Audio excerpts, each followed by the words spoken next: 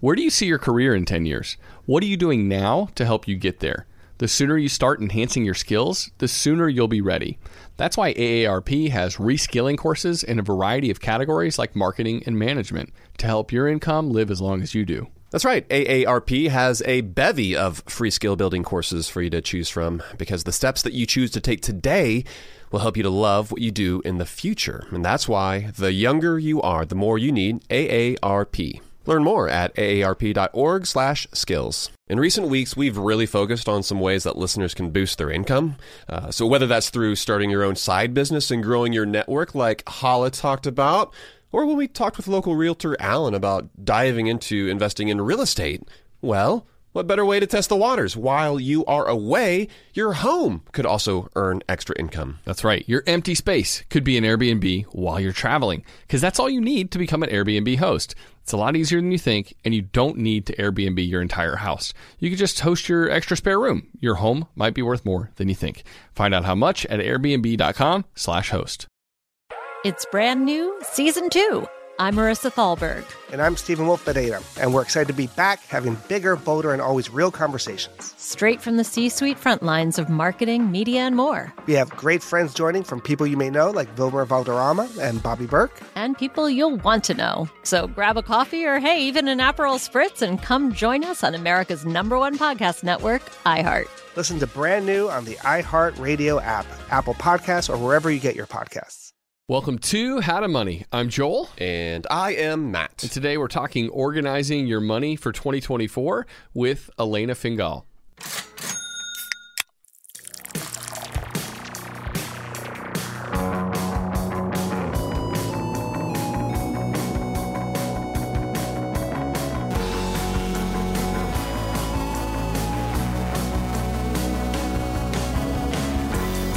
Yeah, so how do you feel when I say the Container Store? Because if you've never been before, it's pretty self-explanatory, right? Like it's simply a retailer that's dedicated to the organization of everything from Christmas decorations, the tools in the garage, to your shoes in the closet. But last I checked, they didn't have anything specific to organize your personal finances. And that's why we're lucky enough to be joined by the woman behind the Organized Money, Alaina Fingal. The Organized Money, it's an incredible resource. It's a site, a blog. Alaina creates a ton of videos over on YouTube where she has nearly 200,000 subscribers. And her goal is to help folks to build wealth by helping them to organize their money.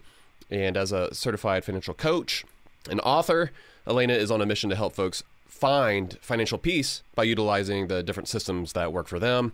And, you know, regardless of the thought of getting organized, if that lights you up, maybe you're more of a type A personality, or maybe you're feeling a little nervous right now. Maybe you're more of a free spirit. Regardless, having some sense of organization is so important when it comes to building wealth. And that's why we're pumped to be talking with Alaina. Thank you so much for joining us today on the podcast. Thank you so much for having me. I'm excited to be here. Matt looked at me, by the way, when he said free spirits, a little nervous. Yeah, my armpits are a little sweaty. Alaina, the organization, not my strong suit. Matt's, it is.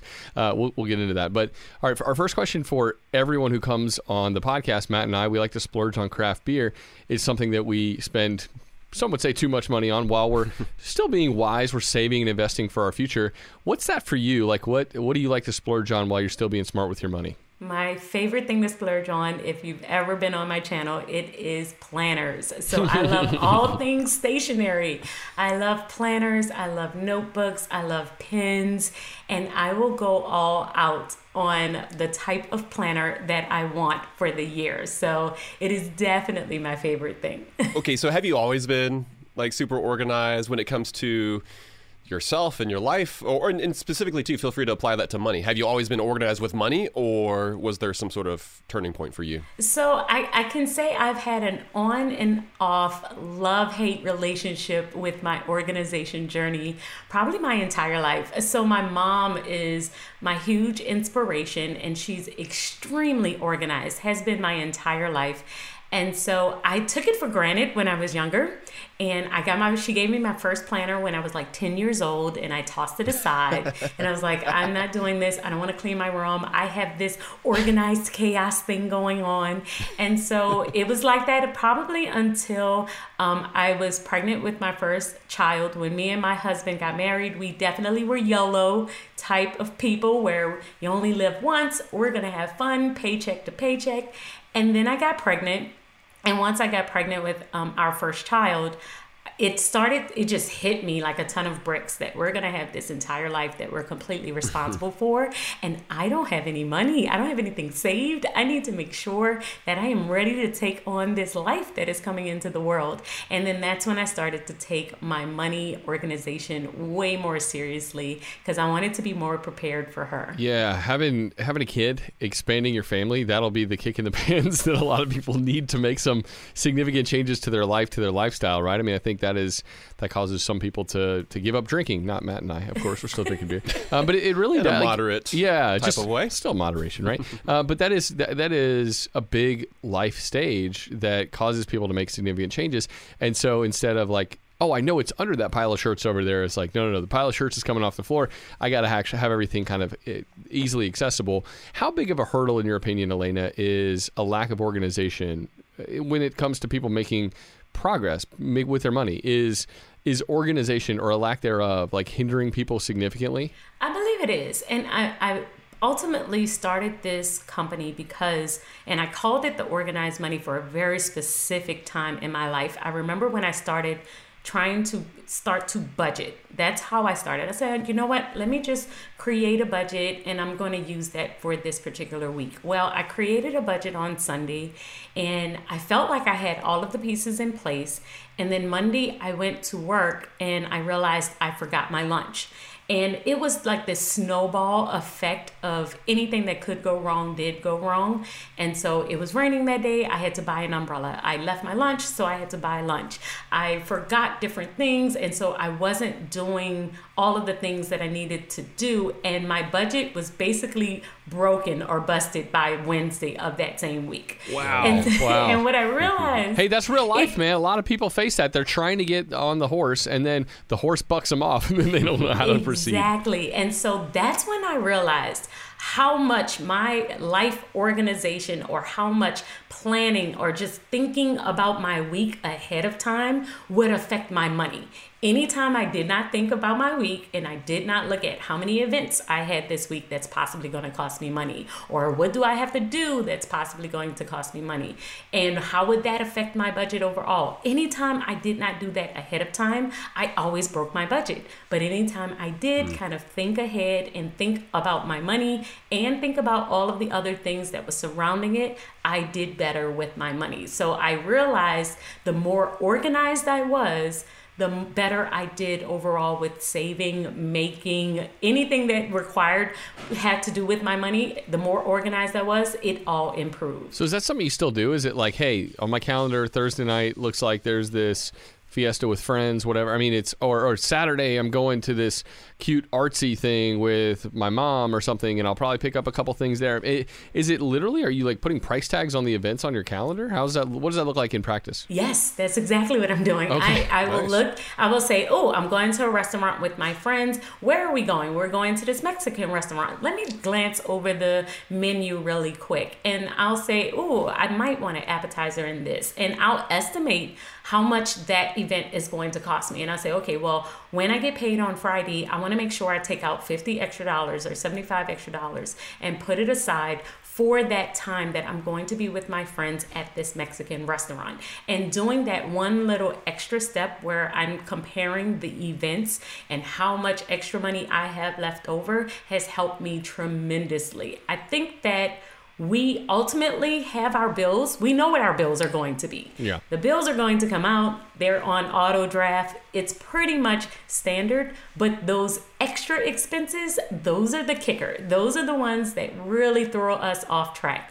So that extra step of just planning those ultimately helped me with everything else. Keeps you from completely derailing your budget. Yeah. I mean, that's the first thing you mentioned. Do you think that is the most core aspect of how it is that you budget, that you plan? Is it literally looking to the calendar? Is it kind of forecasting what some of those expenses are going to be, I would love to hear some of your top planning tips for folks out there. Yeah, so it's called a money meeting. Me and my husband will do it every single Sunday. We get paid weekly, so this is something that we just kind of incorporated, but I always recommend that you do it before your payday hits. Like before that direct deposit hits your account, you want to sit down and have a money meeting, money date, whatever you want to call it. And this is a time where you look at the bills that you have to pay for that payday. And you also think about what events or anything else that's going to cost you money. If your child has something that's coming up for school, is it a fundraiser that you may have to pay for? Thinking through all of your events that are coming up for the week or anything that you have to do and associating it with your money along with thinking about your bills ultimately will help you overall with your budget. Because like I said, it's not usually the bills.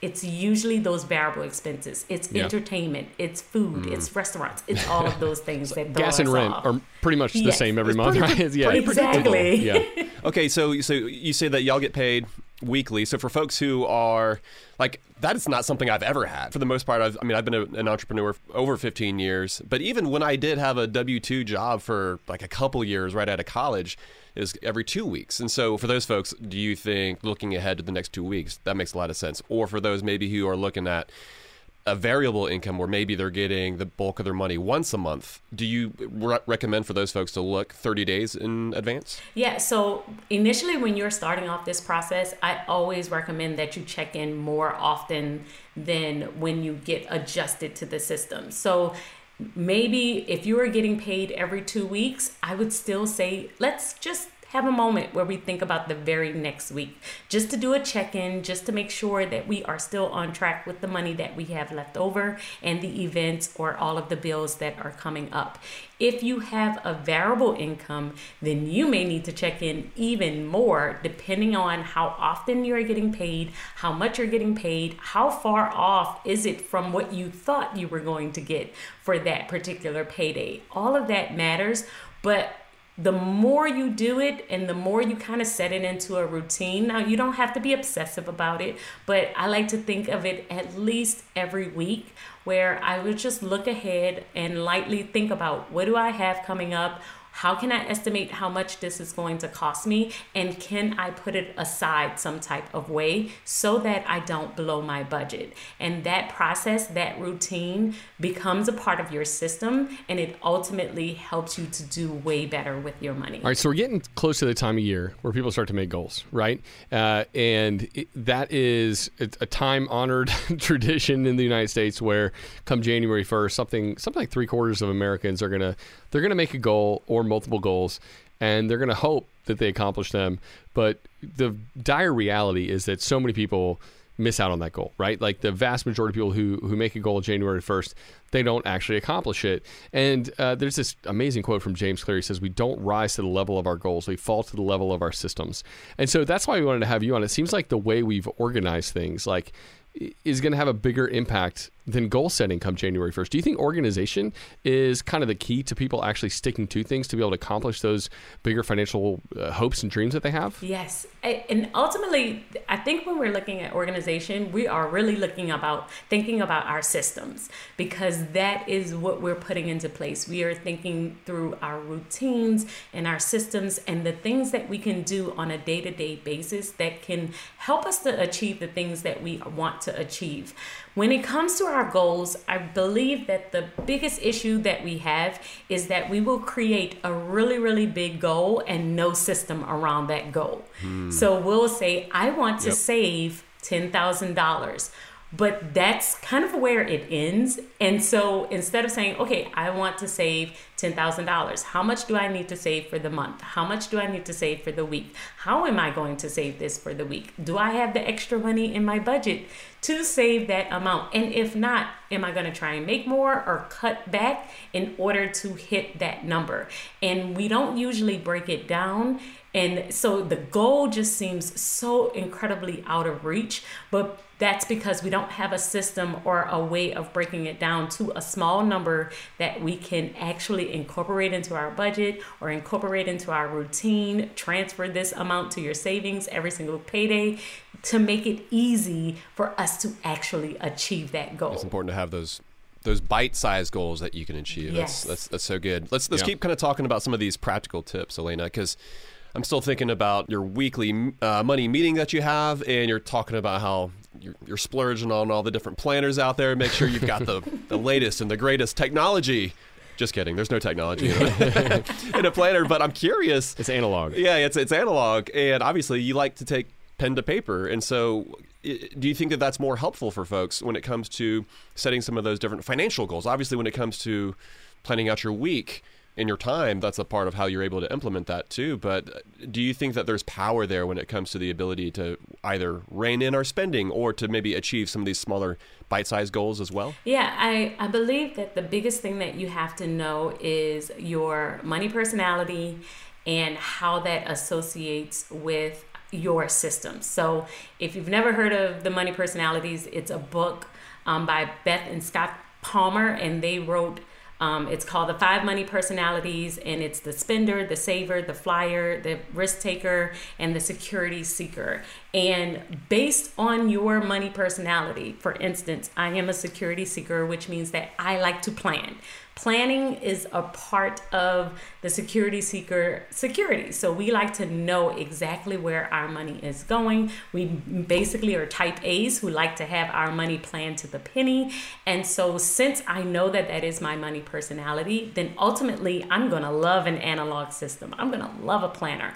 However, you may be a spender who actually don't want to write every single thing down. You are not a type A, and technology, you may need an app that you can quickly look at and be able to move your money around. Or you could be a saver who likes a little bit of both, where you need an analog system and you also want some type of technology around your money. But you need to know first, how does your mind or how does your brain like to see this information?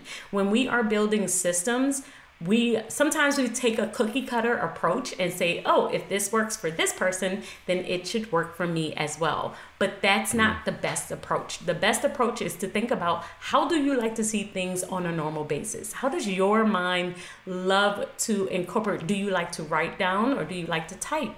And knowing those little things about yourself applies to almost every area of your life, including your money. And if you know how to do an analog system on a day-to-day basis with planning your life, then you will want to do the exact same thing with your money. So knowing your personality is first, and then you can start to apply the systems that you want. Maybe it's a planner, maybe it's technology, maybe you like to have just separate bank accounts, one for spending, one for bills. That way you know if the money's in spending, it's all yours. And if it's in bills, you know you just have to pay a bill. But your system is based on you. Yeah, I really appreciate you saying that, because I think a lot of people, they find something that works for them, and then they preach that gospel to everyone, and they say, yes, the planner, and Matt, he's all about Excel spreadsheets, but he also doesn't make it sound like that's the only way to do it, right? I readily admit that it's not for everybody. Yeah, for some people, YNAB or Copilot, like whatever it is, whatever system is going to help you, I think that's really important, because everybody thinks about things differently. Some people are like tethered to their phone, and so that app is going to save the day, save their bacon when it comes to making progress with their finances. For some folks, the cash envelopes, like that's the holy grail, and you must do that. But which I'm actually curious to hear your take on that. Like you are a fan of the cash envelope system, and it's not the most optimized from a reward standpoint, and it's also maybe not the easiest kind of in our modern society where you can tap to pay and just breeze right on out. But is that the best way, in your opinion, to help people stick to a budget, using kind of divvying out that cash at the beginning of the month and then like not spending anymore once it's gone? Yeah, I think it ultimately does depend. I will say, for me, I will use it for certain scenarios. I will say that. I am probably a dual person. I share a lot of my analog techniques. I talk a little bit about the tech side of the different things that I do, but I am in favor, if you are a super responsible person and you pay your credit cards in full every single month, then I would say use your credit card, because you can get really amazing rewards by using your credit card on a consistent basis, paying it off and being able to take advantage of the points. However, if you know that you are just beginning your money journey, or you are not at the place where you are able to trust yourself enough to pay off your credit card every single month, and you are just working into your system and just getting adjusted, I would highly suggest that you use cash envelopes. And the reason why is because we have to walk before we run. And sometimes we get excited about the rewards and all of the things, and you'll have someone in your ear saying that, oh no, this is a better system and you get to fly for free, or you get hotels, or you get this, or you get that. And then you just end up getting yourself in a bunch of financial trouble because you are trying to run before you walk. You will get there, but for now, take the steps to build out your system and to make sure that you understand the process, that you have your system in place, that you can pay off this credit card every single month, and then you can graduate to using your credit card. But I think that when we look at systems, sometimes we feel like we got to choose and we got to stick to that one forever as well. And I am not a fan of that. I believe that you can do different things in different seasons of your life. You can do different things when you feel more comfortable with different things in your life. And you don't have to stick with that one system forever and ever. That makes sense. It's not necessarily...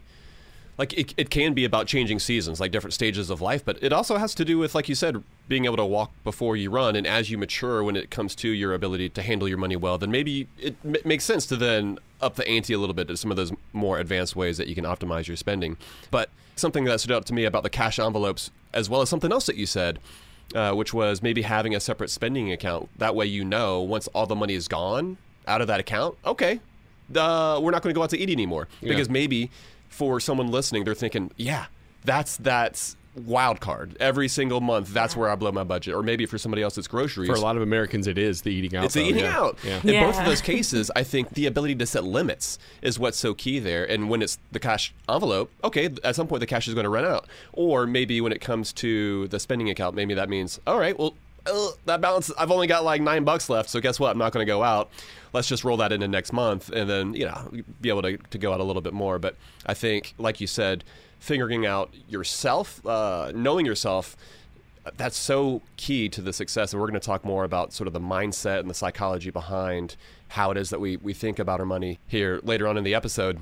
But I guess I want to know, like, when it comes to your budget, like when you do completely blow it out of the water, how do you respond to that? Like, how do you rebound? Because, like it's said, you know, that, like, we make plans and God laughs. Yes. So for you as a type A hyper planner, like, how do you roll with the punches when things don't go quite as planned? Yeah, I've definitely had seasons of my life where my budget just was not working at all. And I do something that I call a budget reset, where I have an entire video on my YouTube channel showing the process where basically I will just start over. I said, you know what, this entire month just didn't happen. Let's just look forward instead of trying to look back. And a lot of times I will assess where we went wrong, and usually I can pinpoint it to something that I planned poorly or something that just didn't go as planned. I remember one week me and my husband had planned on cooking a lot, but we both are entrepreneurs. We can have really busy times. And so we underestimated the amount of work that we had to do that week. So all of the cooking that was supposed to happen that week, none of it happened. We ended up eating out the entire week. And that's life. No one else listening knows what that feels like, Alaina. You're alone in this. You're alone. And so such unrelatable stories. We blew our budget out of the water. Because if you've eaten out multiple times in a week when you had planned on eating groceries or cooking, then you know how crazy your budget can really be blown by just eating out 4 or 5 days a week. And so that's what happened. And I was like, well, we basically planned that poorly. That didn't happen the way that we thought we should. We probably need to have a little extra splurge fund or a little money set aside for when random things like this happen. And so that's how we kind of say we would fix it in the future. But when things like that happen, we basically take it in stride. I try and see if there's anything that I could have done better, but I ultimately give myself a lot of grace, and I know that life is going to happen. Yes, you can plan the most beautiful budget there is, but if it gets blown out of the water, then that is okay. And I think that that's what happens with a lot of us. We will blow our budget 1-2 times, and then we give up on budgeting because we feel like, oh, if I couldn't do this 1 or 2 times, then it must not be for me. But you just may be in a season of your life where it's just harder to plan. And so you just continue to stick with it, stick at it, just keep trying and keep tweaking your system until you find what works for you. I had a season of my life, and that's why I mentioned having the bill versus the spending account. I had a season of my life where I couldn't track any of my expenses. I didn't have time to track. I didn't have time for cash envelopes. I didn't have time to go to the ATM. I just didn't have time for any of it. My kids were small. I needed to run around. I was on the go. And so I didn't want to use a credit card because I didn't trust myself enough to just have a credit card. So I just said, okay, how much money do we have? I'm going to put this in amount for bills, and I'm putting the rest of this for spending. And whatever I spend, it's spent. And when it's gone, it's gone. And that worked for me for a couple of years until my kids got a little bit older. So you just have to know what season you're in and try different things out. But ultimately, if you blow your budget, see if there's something that you can do to tweak it, and give yourself a lot of grace and just keep at it. Yeah, no, that's good advice. I think tweaking and iterating is so much better than chunking it out and trying to start over and always trying to kind of implement a wholesale new plan. That can also... That can be demoralizing, and how often can you actually do that, right? And so the tweaking is crucial to that as you're kind of figuring things out. So that's good advice. We have more to get to with you, Alaina. We specifically want to talk about kind of the mindset behind how we make some of these changes. We'll get to some questions on that with you right after this.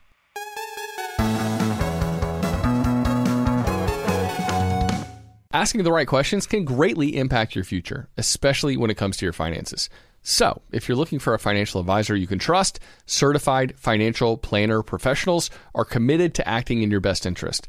They are committed to high ethical standards and even had to pass a rigorous exam before they could become a CFP professional. They offer financial planning and services that take a more comprehensive view of your financial and personal circumstances and are customized for your needs. Certified financial planner professionals can offer advice on a wide range of issues like reviewing your investment portfolio's allocation, handling an inheritance, rolling over a company retirement plan, building education savings, and so much more.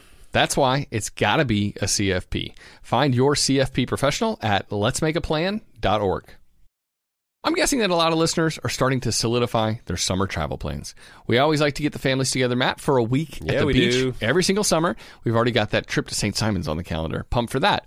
But sometimes those vacations get expensive. So what better way to offset some of those costs than to have your home earning some money while you're away? That's right. Why let it sit empty when it could be earning extra income? It's the financially smart thing to do. So think it through. Maybe you've got some extra space in your home, or maybe you have an entire house to host. Or maybe you're just going on vacation and your home is sitting empty. In every case, you can Airbnb it. You already have the space, so it won't be a huge adjustment. I mean, the way I see it, if you're not using your space, you have 2 options. You can let it just sit there empty, or you do some optimizing and make some money off it. Really, if you think about it, you already have an Airbnb. You just need to start using it. Your home might be worth more than you think. Find out how much at airbnb.com/host. Spring cleaning is kind of an annual rite of passage. We've all got to do it, minimize the junk that we have in our house. Emily and I, we just cleaned our closets out. It took hours, but it was so worth it. Now we've only got stuff in there that we love, and it's easier to find everything too. And so, while cleaning your closets is helpful, well, there's something else you can do for your family this spring. Shopping for life insurance with Policy Genius, for example, is a really important part of your financial planning for the year. That's right. Yeah, and here is the thing that's important to remember, because you might be thinking you don't need to check out Policy Genius because you've got a policy through work. But even if you have a life insurance policy through your job, it may not offer you enough protection for your family's needs, and it may not follow you if you leave your job. With Policy Genius, you can find life insurance policies that start at just $292 per year for $1 million of coverage. Some options offer same-day approval and avoid unnecessary medical exams. Policy Genius works for you, not the insurance companies, and that means they don't have an incentive to recommend one insurer over another, so you can trust their guidance. Save time and money and provide your family with a financial safety net using Policy Genius. Head to policygenius.com to get your free life insurance quotes and see how much you could save. That's policygenius.com. All right, we're back, and again, we're talking about how you can organize your money for 2024 with Alaina Fingal.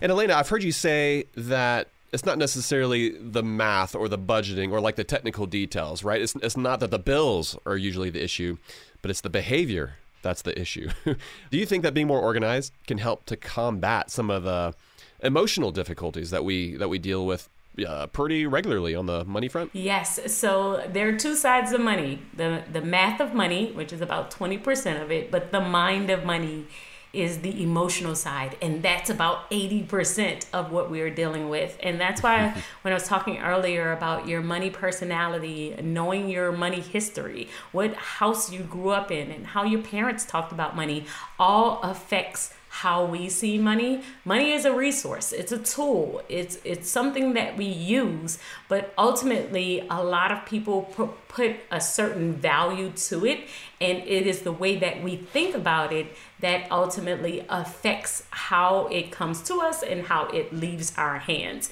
And so I talk a lot about the money psychology side, like knowing yourself, knowing how you like to spend money, knowing what your splurge is and what's your favorite thing to spend money on, and what you probably could live without, because I believe social media makes us believe that we want it all, but in reality, most of us do not want it all. Most of us have a favorite thing that we ultimately love, and we could live without the rest. And once we know that, we have tapped into our superpower when it comes to our money, because you can spend like I give myself permission to spend on stationery. I have a season where I'm just like, I'm going to get all the stationery because I love the stationery, but I will cut back on other shopping items. I might cut back at restaurants. I might cut back on other things that doesn't bring me as much joy as stationery does.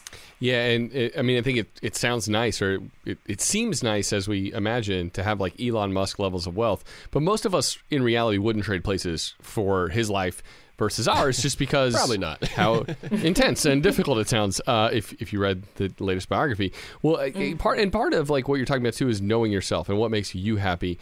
It seems like often we're mimicking the people around us and how they spend, assuming that that's just the way it's done, the way that we should go about spending.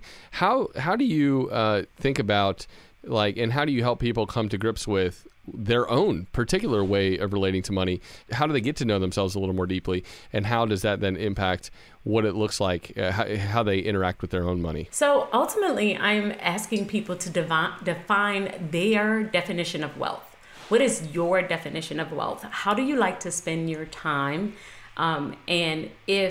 Because time usually will tell us more about how you like to spend your money than the money itself. If we talk about money in the terms of money, most people will say, well, I want to travel, I want to eat out, I want to go shopping, I want to do all of these entertainment things. And they just list all of the things that they have seen other people do. They may talk about cars and houses just because that is what they see. But when we change it to time, usually people will start to talk about the people that they want to spend time with if they didn't have to work all the time. And they will talk about the hobbies that they enjoy or the things that they love to do. Because when we are thinking about time, we know how limited that resource is. And we feel like, oh, well, if I had all the time in the world, this is what I would do. And usually that is an indication of how we would really enjoy spending our money. Now, for some people, it is certain things. It could be, well, I do like the cars, but then I would go deeper and say, well, how do you like to spend time with your cars? And usually they'll say, well, I like to take the family out for a drive, or I like to do and take road trips and this and that. Usually there is something else that is tied to the value of the thing that we think the money is going to bring us. And that is our true definition of wealth. And once we know that thing, then we can ultimately get there another way. And we can stop spending our money on impulsive things that we really don't want and focus all of our attention on the things that we do want. Okay, so yeah, are you then talking about buying back your time with the money you've been able to save? Is that Yes. kind of one of the goals where you're pushing people towards? Yes. So like for me, for instance, ultimately I said, oh, well, I want to be an entrepreneur because I want to work for myself. And I was like, well, is it just because I want to work for myself? Well, no, I really love being home. Why do I like being home? Because I like to be home with my kids, and I wanted to be home with my kids when they were younger.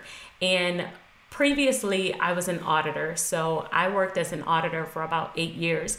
But anybody who's ever been an accountant, specifically an auditor, you know that we travel a lot. So I used to have a week home and a week off. So that means I was here at my house for a week, and then I would be gone for a week. And for like 4 months out of the year, that's how I lived. All the way from January through April, because it was tax season, that's how I would go. And it was okay until my child was born and she had her first cold, and I was in Puerto Rico and I couldn't do anything about it. And I was just so incredibly upset.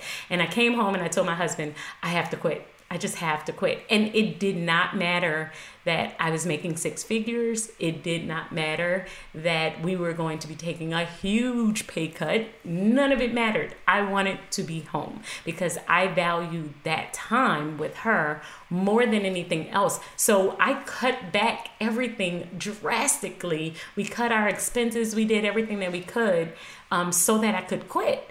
And I think that when we think of money in terms of that, in terms of the things that we truly, truly want to do, how we want to spend our time, we buy our time back, and we are willing to sacrifice a bunch of things to get that time back in order to be able to do what we really want to do. Yeah. And I'm sure your husband was saying, I know you're an auditor, but have you looked at our financials and what's going to happen when you quit? Yeah. Exactly. Yeah, But Alaina just made him get 2 jobs. It's like you're going to work twice as much now.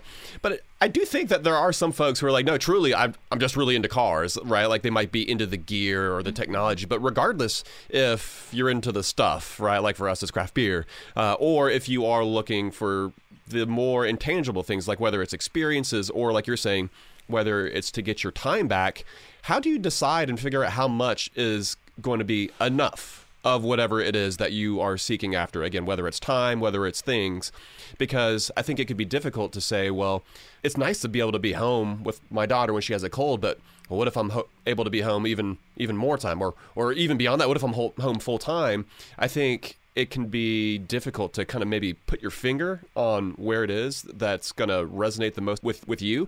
How do you recommend for folks to do that? So ultimately with me, I know when I was doing this process initially, when I wanted to take time, I just wanted to be with her when she was younger. And then I had my second kid and I was like, oh, it's just about them. Then they went to school, right? They got older and they went off to school. And I was like, okay, so now what? Am I going to go back? And I realized, like, no, I really enjoy having my time to be able to do what I want to do. And so then I started to tie it to a hobby, which is also another thing. You could have a hobby of collecting cars, or in my case, collecting planners and stationery, and that is your thing, right? Like you just love this. And if that's the case, then that's okay.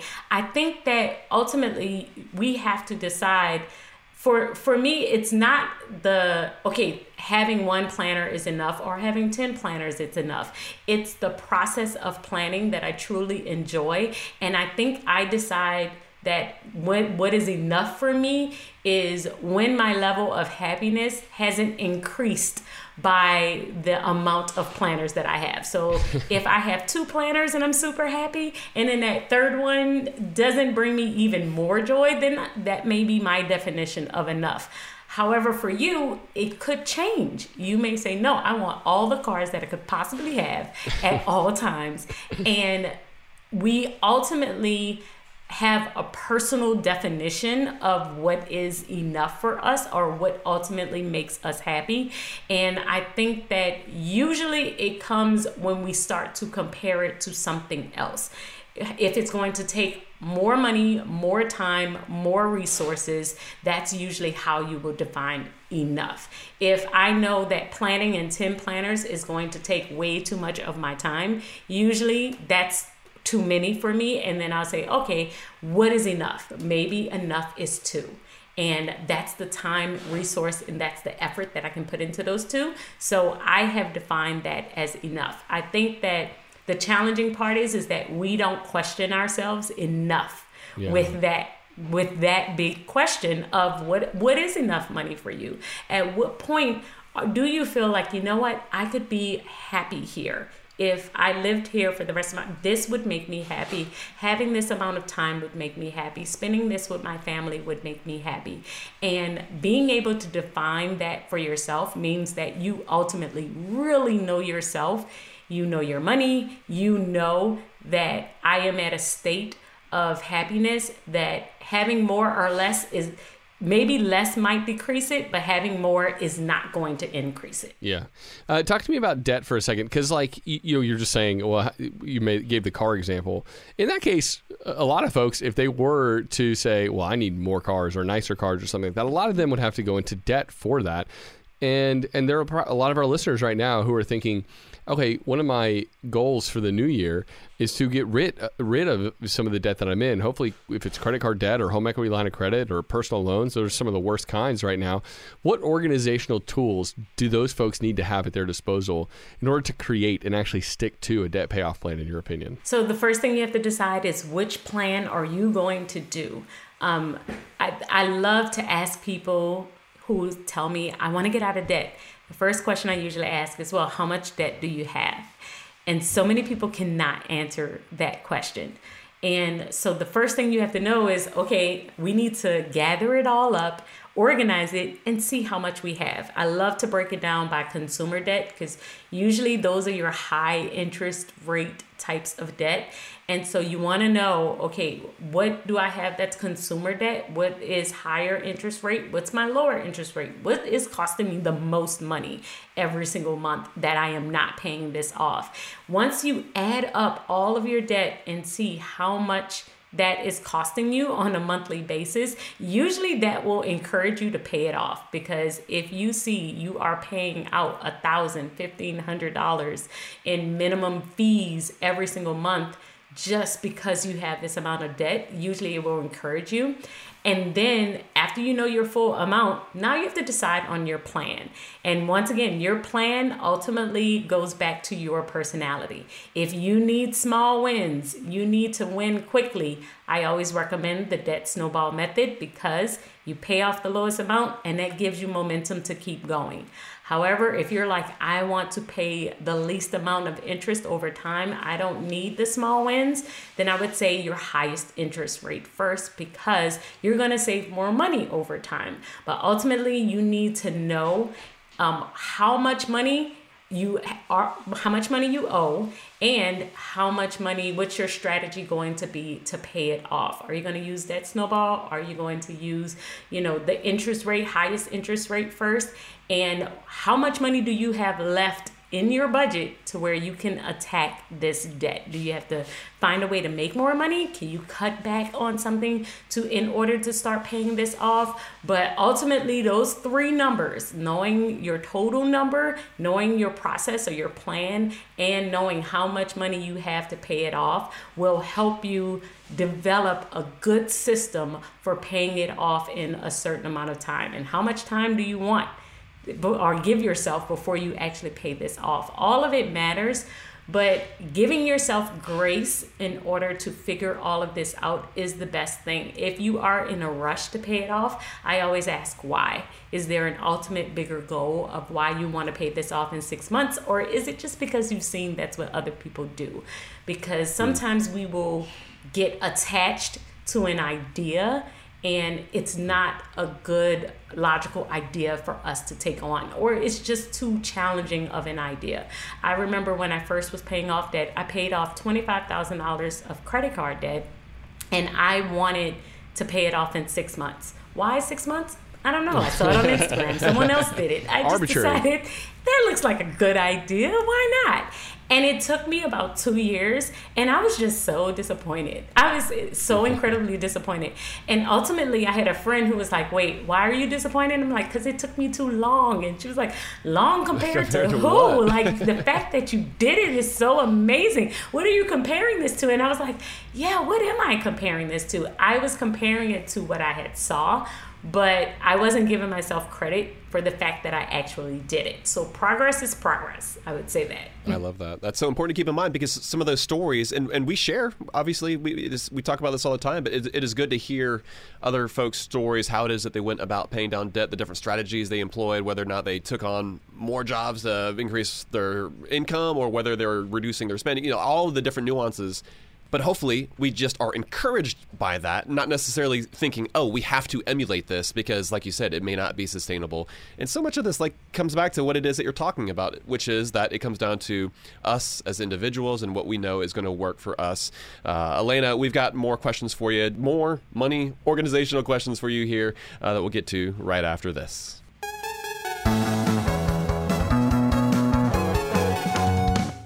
Asking the right questions can greatly impact your future, especially when it comes to your finances. So, if you're looking for a financial advisor you can trust, certified financial planner professionals are committed to acting in your best interest. They are committed to high ethical standards and even had to pass a rigorous exam before they could become a CFP professional. They offer financial planning and services that take a more comprehensive view of your financial and personal circumstances and are customized for your needs. Certified financial planner professionals can offer advice on a wide range of issues like reviewing your investment portfolio's allocation, handling an inheritance, rolling over a company retirement plan, building education savings, and so much more.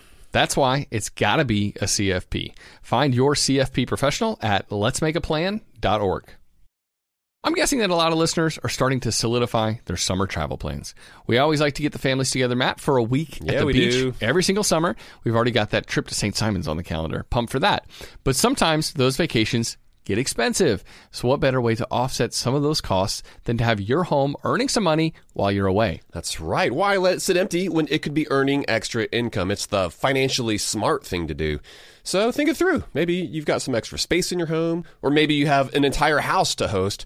Or maybe you're just going on vacation and your home is sitting empty. In every case, you can Airbnb it. You already have the space, so it won't be a huge adjustment. I mean, the way I see it, if you're not using your space, you have two options. You can let it just sit there empty, or you do some optimizing and make some money off it. Really, if you think about it, you already have an Airbnb. You just need to start using it. Your home might be worth more than you think. Find out how much at airbnb.com/host. If you're listening to this podcast right now and you're a small business owner, listen up. Upswell Marketing would like to remind you that when customers choose your small business, they're actually choosing you. So focus on super serving your existing customers and let Upswell handle the pipeline generation of new leads and customers. They do everything from hyper-targeting best fit prospects through campaign optimization. Upswell Marketing's unique approach includes direct mail, search engine marketing, and social media ads, and has fueled more than 10,000 small business success stories. Upswell specializes in developing customized direct response campaigns and is now offering a no-obligation free assessment of your current marketing strategies. Not to mention, new customers also receive 15% off their first order when they mention that they heard about Upswell on this podcast. For more information, visit upswellmarketing.com. That's upswellmarketing.com. All right, we're back. We're still talking with Alaina Fingal. We're talking about organizing your money for 2024. And Alaina, it's interesting. We're talking about organizing your money. You've had a lot of great information. I specifically love how we're talking about how systems are going to trump your goals, essentially. If you've made a goal and you don't have the system to back it up, the chances of success are low. But like, you talk about so many other things on the organizational front too on your YouTube channel. You have a video about organizing your email inbox. I could use some help on that front personally. But like, organization seems to spread to every area of your life. Talk to me about like what else you're organizing and how you think about organization and how it goes even past just finances for you. Yeah, so when it came down to my inbox, the big push behind that particular video was I was getting a lot of emails from a lot of sales. It was marketing emails. They were marketing emails because, you know, at the end when you're checking out of almost any store, they will ask you your email address, and I would give it to them. And then I kept getting bombarded with all of these sales, with all of these beautiful planners, and so I was buying them because I'm a stationery addict, right?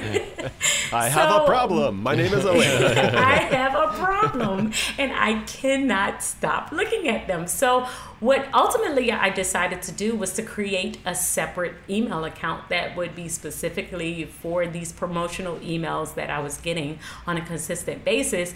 So I would have a separate box that was specifically organized for that. And it helped me to stop myself from the impulse shopping. And that's a lot of the techniques that I will do is I create a lot of strategies to help my personality, because I can't change who I am, but ultimately I can make it easier for myself to navigate my life and my money through systems that I have put into place. A couple of the things that I will do is I will add things to my Amazon cart, but I won't purchase my Amazon cart until the end of the week. And the reason why I do that is because I'll be adding things all week, and then when it gets to Friday, I'm like, I don't even want half of this stuff. And so I'll delete it out of my cart before I actually purchase it. Now, some of it I actually do want, and I'll get it, but most of the times there's a lot of things in there that I don't want. I don't allow myself to late night scroll. When I'm late night scrolling on TikTok, I'm going to buy a bunch of things, right? It's just, it's especially easy. now. TikTok is a bastion of consumer shopping now. It's so overwhelming now. I feel like a couple years ago, it was not like that at all. Now it is so much shopping. And so I almost have to look at it like an Amazon app. Like I have to look at it like, okay, I can't go on here late at night. It's a shopping app now. You know? And I can't go on when I'm bored. Sometimes when I'm really bored and I'm scrolling, I will just buy stuff just to buy things. It's like going to the grocery store when you're hungry. Exactly. It's the same thing. I will limit myself because of the personality that I know that I have. And I feel like when you know your personality and you know how your mind starts to work when it comes to money, you can start to plan your life, your systems, your strategies around that. So I will plan out my week every single Sunday. I will talk to my husband to make sure that we have a meal plan and we're thinking things through. I'll talk to my kids and see what they have coming up. I'll think about my events. I will set systems around what I'm going to buy and what I'm not going to buy.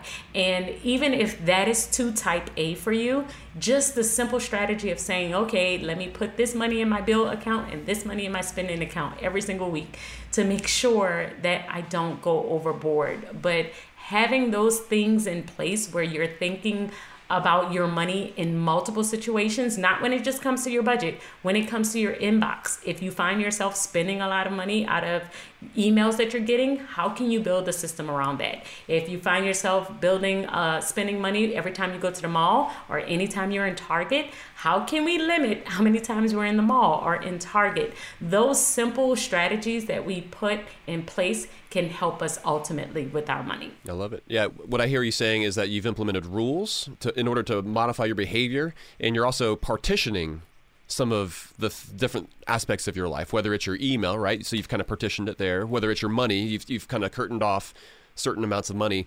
I got to know, I've been obsessed with time management before, and you've talked about like your planner, your calendar planner, but how is it that you are managing and being more efficient with your time? Are you organizing your days and just essentially listing out the things that you're going to do and essentially sticking to that? Yes. Is it that simple, I'm huge on time blocking. So big on time blocking. So I plan my day by the hour, and I know that's probably really type A for most people, but it works so well for me where I will time block different things that I need to do at a certain time. I was huge into productivity systems about a couple of years ago, so I would watch all of those videos, and that's why I'm so into stationery and love all the planners. But once I found the hourly planner, it became everything to me. I would use my planner in order to plan my day. I'll think about the money that I have to spend and I'll write it next to that particular event. And I use that in order to stay on top of everything. I'll rework my day if my time is off track. But ultimately, I am using my planner for every area of my life. Anything that I need to do, it's in that planner. And if it's not in that planner, I have forgotten. No, I mean, I remember getting a Palm Pilot or something back in the day when I was in like early high school, and it's like what you were saying earlier. You have to find the right thing that works for you. That didn't work for me. Google Calendar I don't know if works it for me. worked for anybody. I guess not. I was like the most disorganized person on the history of planet Earth, and then I feel like now I've got a system that works for me, and a disorganized guy can at least still get by. Talk to me for a second, Alaina, about money challenges. You're a fan of those, and specifically as like we're about to crest into a new year, there's something about gamifying your finances that can make it fun and that can provide the right incentives. Why money challenges? And maybe do you have a couple suggestions to help people as they're like, okay, cool, I really want to make significant progress in the first 3 to 6 months of 2024. Are there any money challenges that can help folks get there? So I love saving challenges. I feel like anytime you do any type of savings challenge, it ultimately provides this type of game that you want to win. And I'm sure it's all psychology where it's just all in my mind. But for some reason, having a bingo savings chart or anytime, I want to fulfill it. I want to beat the challenge. So I do this every single November where I do a 30-day challenge. And the entire chart is $1,000. And basically, the numbers are anywhere from $0 to $60. I think is the highest amount on there. And I will just, every single day, I will see, can I move money to savings? Can I save money? And I will highlight it and move that money over. And the reason why I love that process so much is I always set a specific goal, and I always tell people, if you're saving money, you should be saving it for a reason. Don't save it just to save it, because usually that takes all the fun out of it. It helps you to have a reason, or why are you saving this? Even if it's just, I need it for my emergency fund. That's perfect. That's a great goal to You just have. want to have a reason. Yeah. Yes, you want to have that. Alaina, we talk about how the basic emergency fund should be $2,467. And it's not just because Matt and I made up that number. It is hyper-specific. That's something that economists found out a few years ago. Like, hey, this is an amount that will help most people cover any emergency that pops up. But I love the specificity of it. And I think you're right. The more specific you can get, the more likely you are to keep working towards achieving that goal. If you're like, I just kind of want to have 10 grand or something like that, the more specific you can get, it makes it more tangible, more real. Yeah, and like even with us, I think our number for short-term emergencies was 3,000. I think whoever came up with that number it's absolutely dead on. Anytime we had an emergency in our house, I remember our kitchen flooded. It was insane. Our kitchen flooded, the refrigerator went out at one point in time, but it always came around to like $2,000 every single time. And I said, okay, well, we always need to have $3,000 set aside. And knowing that, oh, that's the number, every time I had some type of savings challenge in front of me, then I was like, oh, I just need to save this $3,000. If I save $3,000, then we're good.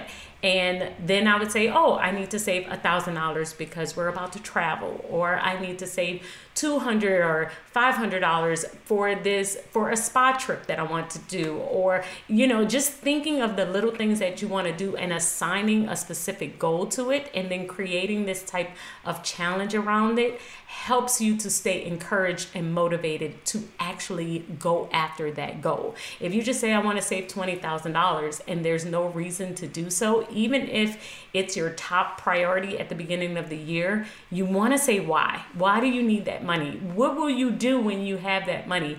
Because when you can define what you will do, you're ultimately more likely to actually do it, and the challenges will help you to achieve the things that you want to achieve. It's all about breaking those large goals into practical, bite-sized, smaller goals that are actually achievable, that are going to allow you to move that needle in a massive way. Alaina, thank you so much for talking to us about your superpower, which is organizing. But where is it that folks can learn more about you, or they can look at the organized money planner, actually, that you've got up there on, I believe, Etsy? Is that right? Yeah. So I have a TikTok shop as well, but it's TikTok, Etsy, also on Instagram. But anywhere you want to find me, you can find me on YouTube, The Organized Money, Instagram, The Organized Money, TikTok. I do a bunch of videos around life and money organization. If you're interested in seeing how I love to plan my life, I have a bunch of videos on YouTube because I am a planner babe. I love planners.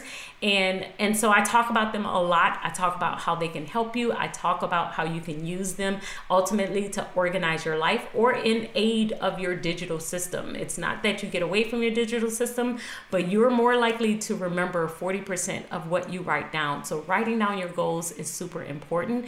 And so my platform is all about teaching you how to get there and how to do the things that you want through life and money organization. Yeah. Alaina, you rock. We love what you're up to. Thank you so much for joining us today on the podcast. Thank you for having me.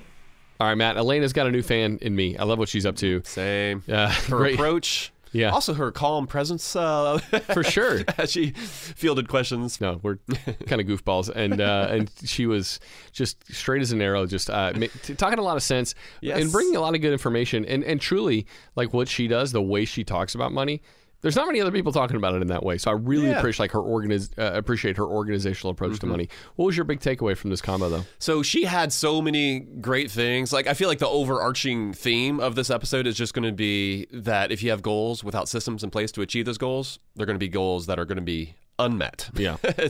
You're not going to reach those actual goals. But when it comes to my specific takeaway, I was thinking... Okay, this is kind of funny because this gets really personal. I was thinking that I was going to get Kate for Christmas, like a organizational digital kind of calendar list thing where it's got like all the information for our family for the week, basically like a digital planner. And they make e-ink versions of these, but sometimes they can be kind of pricey. But I guess just talking with Alaina and hearing her love and her passion for physical paper planners helped me to realize that's what my wife does. That's what Kate does. And she's voiced this in one form or the other as far as she likes her system. But I guess hearing Alaina talk about, hey, no, you got to stick with what works for you, has helped me to realize, okay, maybe instead of getting some sort of new fancy technology thing that Matt's going to love and that I think is going to revolutionize the efficiency of our family. It'd be like giving her a gift that you want. Yeah, basically. Instead, I think I just need to get her another planner for 2024. When she opens it, she's like, thanks, honey. Exactly. But the big takeaway underneath that little anecdote is stick with the different systems that you know are going to work for you. And some of it is going to be through introspection, but some of it's just going to be through trial and error. Yeah. Look back and think about times where things have worked for you. Like, when have you gotten ahead? When have you reached your goals? Well, look at those specific strategies. But yeah, that's my big takeaway. Yeah. Don't try to force a round peg into a square hole. That kind of thing. So I have a bunch of takeaways, but I'm only going to offer one just because that's how we do this thing.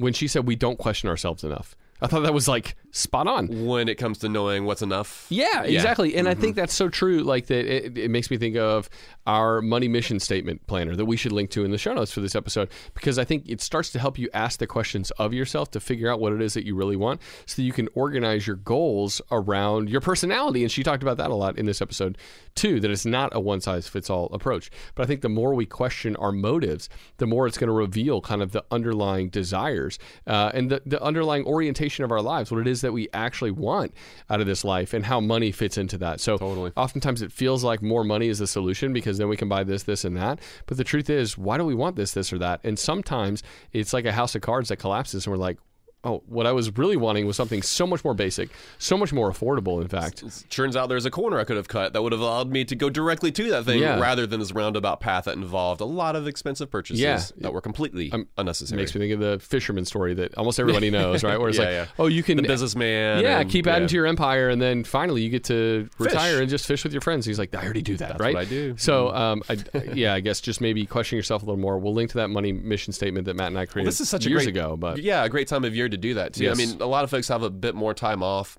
So the ability to be a little more introspective with another year of life experience under your belt, I think is a great time to think through, all right, what is it that is important to me? How can I most directly achieve that? Well, and especially when she said money is, 20% math and 80% like emotion and head. Yep. And I think that's spot on. So if you can kind of get that 80%, be kind of more intentional about that, it's going to impact that 20% in a big way.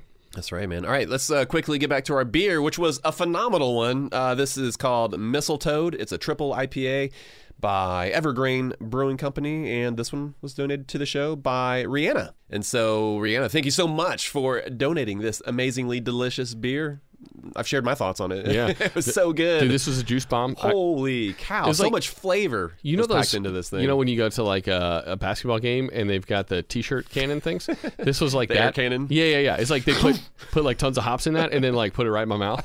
That's what I was getting from this one. At close range. In the best way possible because I love hops. It was like tropical potency and then this soft finish actually at the end too. It was just a lovely beer. Initially I thought it might be too sweet because the first sip I took was just full-on flavor assault. Yeah. But like you said, there are nuances, and it felt like there's almost like these muscadine-like flavors, like a wild gaminess almost to some of the sweeter tones. Tastes like venison. That's through. what I think of when you say gaminess.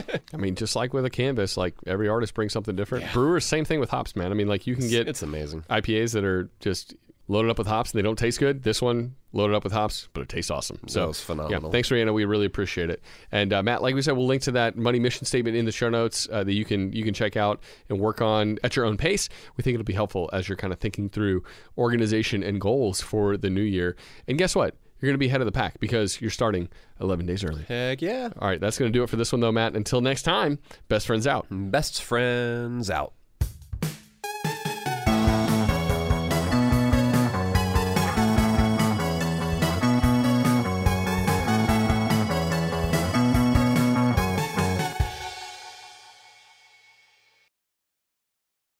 It's brand new, Season 2. I'm Marissa Thalberg. And I'm Stephen Wolf Bedeta, and we're excited to be back having bigger, bolder, and always real conversations. Straight from the C-suite front lines of marketing, media, and more. We have great friends joining from people you may know, like Vilmer Valderrama and Bobby Burke. And people you'll want to know. So grab a coffee or, hey, even an Aperol Spritz and come join us on America's #1 podcast network, iHeart. Listen to brand new on the iHeart Radio app, Apple Podcasts, or wherever you get your podcasts. I'm Tamika D. Mallory. And it's your boy, my son, the General. And we are your hosts of TMI. And catch us every Wednesday on the Black Effect Network, breaking down social and civil rights issues, pop culture, and politics in hopes of pushing our culture forward to make the world a better place for generations to come. Listen to TMI on the Black Effect Podcast Network, iHeartRadio app, Apple Podcasts, or wherever you get your podcasts. That's right. The Black Effect presents Family Therapy, and I'm your host, Elliot Connie. Jay is the woman in this dynamic who is currently co-parenting 2 young boys with her former partner, David. David, he is a leader. He just don't want to leave me. But how do you lead a woman? How do you lead in a relationship? Like, what's the blueprint? David, you just asked the most important question. Listen to Family Therapy on the Black Effect Podcast Network, iHeartRadio app, Apple Podcasts, or wherever you get your podcasts.